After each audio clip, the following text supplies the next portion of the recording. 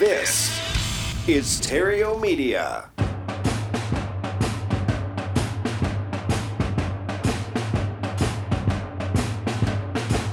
Broadcasting from Terrio Studios in Glendale, California, it's time for Epic Real Estate Investing with Matt Terrio.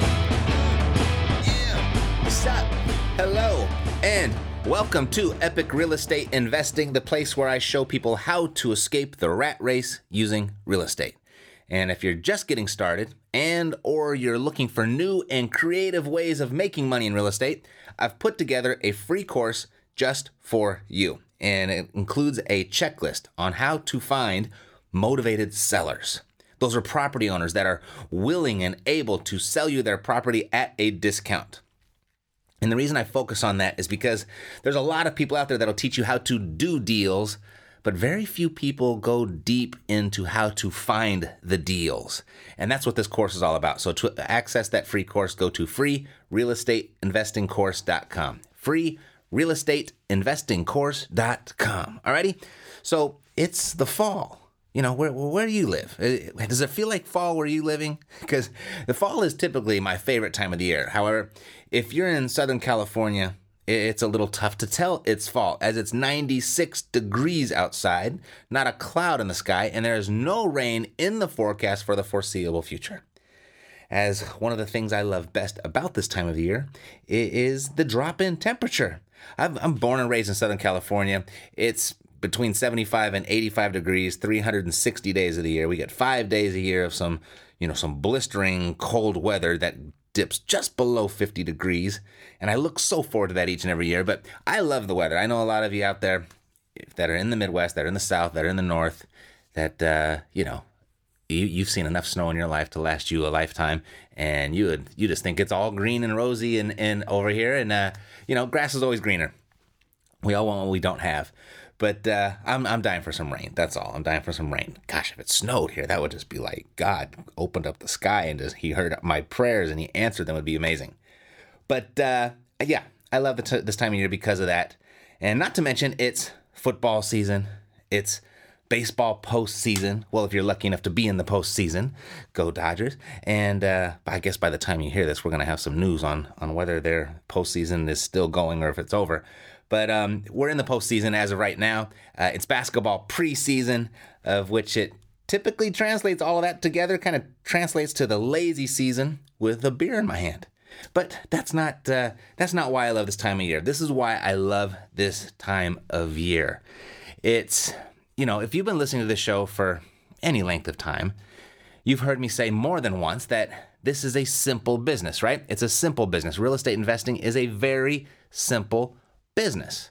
You go out and you find a deal, then you go find a buyer, and then you put the two together and you close the deal and you make a check. Very simple. Or you go out and find the deal and then you find a tenant that's going to live in it and it's going to pay you to live there. Very simple. Not easy, but simple. Simple and tough, actually. Especially in the beginning, especially if you're just getting started. It's tough, but it's worth it. Meaning, what worth having in life doesn't present a little bit of challenge. If it were easy, everyone would be a millionaire real estate investor, right? Absolutely, that's what we're after. And if it were easy, then being a millionaire real estate investor wouldn't be all that great. It wouldn't be all that was cracked up to be, and it would have no value, and something else would have value, whatever that may be. But we live in a society where that has value. And to get that value takes a little bit of effort.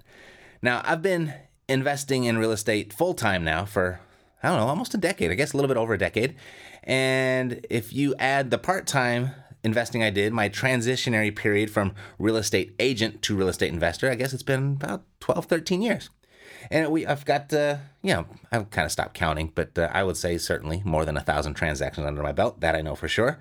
And I've got a portfolio of just under 100 units. And I've got to say, this year, 2015 or 16, 16, what year am I in, was probably one of my better years. But not necessarily because of the money that I made, more maybe because of the lessons that I learned and some of the lessons I actually relearned. I teach this stuff, and sometimes I still got to relearn lessons that I've taught, that I've learned the hard way. And I was like, well, no, that was a real lesson. I should have paid attention. And, sometimes we just do that. We're human beings. We make mistakes, and we learn from those mistakes, and we press on. For example, one of the lessons is passive income. Yeah, it's not so passive all the time. Passive income doesn't mean uninvolved income. It's not set it and forget it income.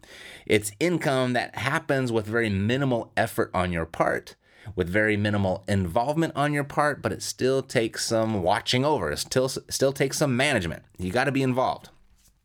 Creating streams of income, it requires your participation. And the bigger and wider those streams get, the more you must keep that in mind.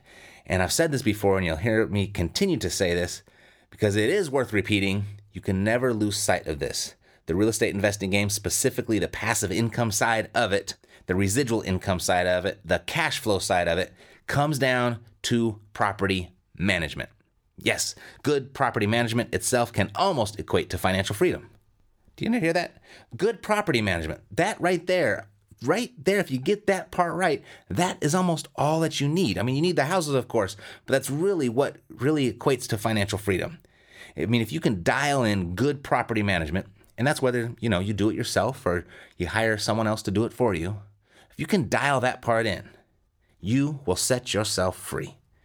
And if you fail to get a hold of this aspect of real estate, even if you do everything else in your business perfectly, freedom will always exceed your grasp. So, back to my point. This is a very simple business. But when you start doing deals, especially when you start doing a lot of deals, and you will, just stick with it. If you're not doing a lot of deals already, you will, just stick with it. And when you start building a sizable portfolio, the simplicity can get away from you. And it's not difficult to, accidentally or inadvertently complicate your business. And if you're not careful, you can complicate it to a point where you can create an environment, the very environment that most were trying to escape when they got into real estate investing in the first place. An environment of chaos, an environment of confusion and frustration, an environment of uncertainty and doubt and fear, and an environment of downright hatred for getting up in the morning. You don't want to jump out of the frying pan, that frying pan being typically your job, and into the fire, that fire being an unorganized and complicated real estate investing business. Now, how you prevent this from happening to you is actually very easy. It's simple and easy. It's very easy if every year you make a conscious effort to revisit the basics. Remind yourself of the basics, revisit the basics, relearn the basics. I recommend restarting your business every 90 days. And that idea, or that practice really revolves around your goals. It's really tough to hit a 12-month goal. So you want to focus on your goals every 90 days and restart your business and do it that way. So break your year up. When it comes to your goals, break your year up into four components or 4 quarters. And so I recommend doing that every 90 days. And I recommend every year making a conscious effort to revisit the basics. You got to do that at least once a year. And if any of this sounds familiar, it's because I did a series of episodes on this very subject 2 years ago. And I didn't do it last year. I restart this every year, and I typically will bring you all along with me, but I didn't do it last year. And nor did I do the 2 years before that at this time. So I did it 2 years ago, but I didn't do it the year before that either. And the reason I didn't is because those were 2 moments where, business was it was booming. It was doing really well. It's doing really well right now. But business was so good this time last year and 2 years before that I lost sight of this focus of the basics. So I didn't follow my own advice last year, after I swore I'd never skip a year of returning to the basics just 3 years ago. I was out of integrity last year, and I paid a hefty price for it. Not so much in income, but really in lost time. That's where I paid the price. I worked a lot more to make the same money. In fact, we made a little bit more money, but the proportion of my effort and time in the business was much more for that little bit extra of money.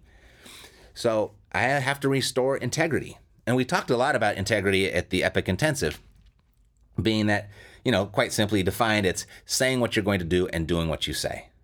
And I tell myself, I say every year, I'm going to go back and revisit the basics. So last year I didn't do it, so I have to restore integrity, and this year I'm doing it. And I'm getting back on track with this annual ritual. So in November, I'll be setting time aside to check in with myself, check in on the basics, and get back to them.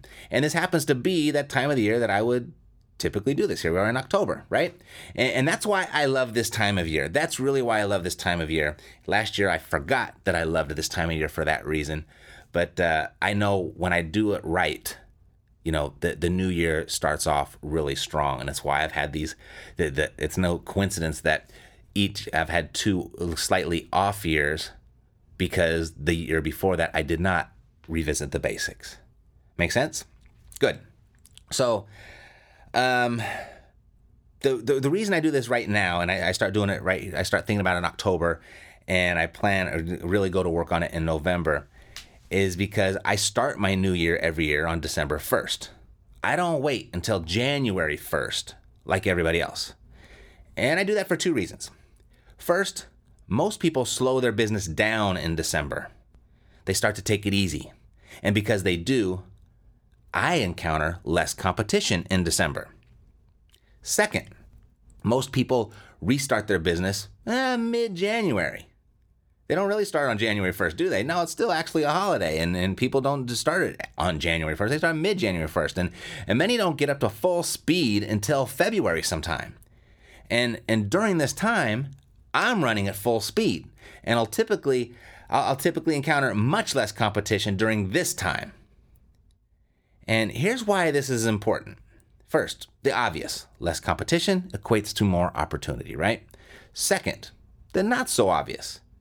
Historically speaking, the spring is the best time for real estate. I mean, I'm not entirely sure why, but the activity is certainly higher. It's noticeably higher in the spring than the rest of the year. And if you haven't been paying attention, it's easy to not notice.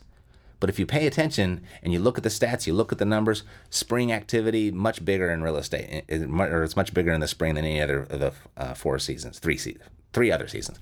There's 4 seasons, right? Yeah. So the activity is much bigger in the spring. I mean, maybe it's cabin fever. It gets to people, and they're dying to get out of the house, or they're dying to get out of the office, what have you. It's a time where people seem they want and need to move.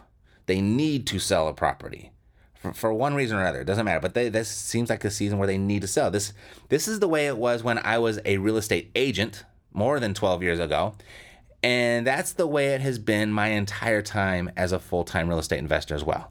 So with that being said, January, February, and March is when you do not want to be spending your time getting organized and planning and setting up your systems and figuring things out. This is the time of year when you want to be fully operational with your business, firing on all cylinders.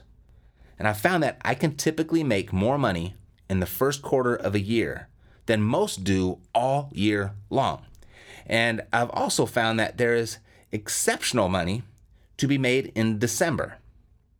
Now, it sounds a little counterintuitive, I get it. I mean, you think most people would be staying put, not selling their property, and that's actually not an inaccurate assumption entirely. And because there is some basis to this being a valid idea, most real estate investors will take this time off too. So here's what I want to draw your attention to. The first thing, most real estate investors will slow down their business during this time, and that equates to less competition for motivated sellers' attention, less mail hitting their mailbox, less bandit signs on the street, fewer online advertisements, just a lot less messaging from real estate investors overall. And that to me, and always has, spelled less competition, right?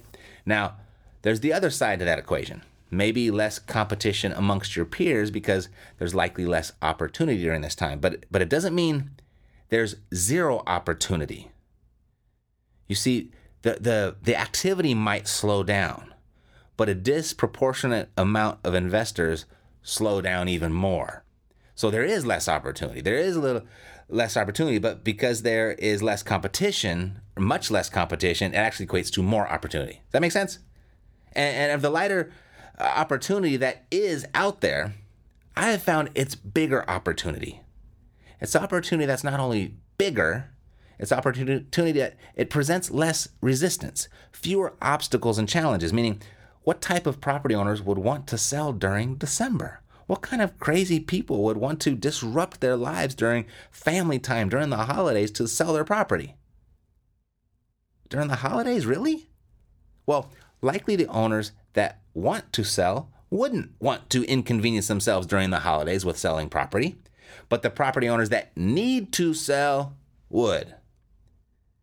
It would be a bigger inconvenience for them to not sell during the holidays than it would be for them to sit tight and wait until after the holidays. So, although there's no way to really tell, my experience would lead me to believe there's truth to less people are willing to move during the holidays, thus seemingly justify that you slow it down during this time. But I do not. And the reason being is because the opportunity that is there is bigger and easier to seize. I always hit at least one home run during December. I just knock it out of the park at least once during December. Always. I always did when I was a real estate agent. In fact, one of my biggest commissions ever came as a result of writing an offer on Christmas Day. And I always have hit a home run during December as a real estate investor too. And like I said, in hindsight, not only were they home runs, they took less effort too. I mean, when I was that agent signing that contract on Christmas Day, it was so simple. The buyers and the sellers, they showed up, they signed the paperwork, and they said, gave me a nice pat on the back and everything. You know why I got it so easily? I didn't have to go through my whole sales spiel and jump through all the hoops like I normally would and do the giant presentation and everything to the homeowners. Is because no one else would go on Christmas Day to do it. So it took less effort because the seller's motivation was there. It took less effort because the buyer's motivation was there. And as you know, the foundation of every deal lies within the seller's motivation to sell. So if someone is selling during December, you can bet there's some real motivation there. So I love December for my business, always have, and I don't see that excitement for December changing anytime in the foreseeable future. So that's why I restart my business every year on December 1st. I don't want to wait until January 1st like the rest of the world. So that's what we're going to do next month, the month of November. We're going to prepare ourselves to restart our business December 1st. So you don't have to, okay? You don't have to, but I'd recommend that you consider doing so, especially if 2016 failed to meet your expectations, especially if you need 2017 to be better than 2016. Especially if 2017 must be better than 2016. Stay with me next month and we'll see to it that actually happens for you. We're going to start from the beginning. We're going to take inventory of what you're working with, and we're going to take your resources and assets and create a success plan. And once we've planned the work, we're going to start working that plan and put at least one nice paycheck in your pocket. At least one nice paycheck. Not a typical one, but a nice one in your pocket before the new year. That's the goal. So, are you in? Are you game? You ready to do this? So, since we're going to be working hard through November and December, I'm going to keep this week's episode rather light. I'm going to allow you to mentally prepare for market domination in 2017. And if there's something you've been thinking about doing for fun, like maybe a weekend getaway with your significant other, or maybe a night out with the boys or a night out with the girls, maybe a small relaxing road trip up the coast or through the country, whatever floats your boat during your personal time, get it done this week. Okay, you've got my permission. Let's kind of relax and get it done this week and think about how next year is going to be your best year ever. And then we'll get started on the next episode. Alrighty? So that's it for today. You're free to go have some fun and sit in thought, imagining the possibilities for 2017. And then be ready for next week as we build or rebuild your business from the ground up. God bless, and to your success, I'm Matt Theriault, living the dream. You've been listening to Epic Real Estate Investing, the world's foremost authority on separating the facts from the BS in real estate investing education. If you enjoyed the show, please take a minute to visit iTunes and share your thoughts. Thanks for listening. We'll see you next time here at Epic Real Estate Investing with Matt Theriault.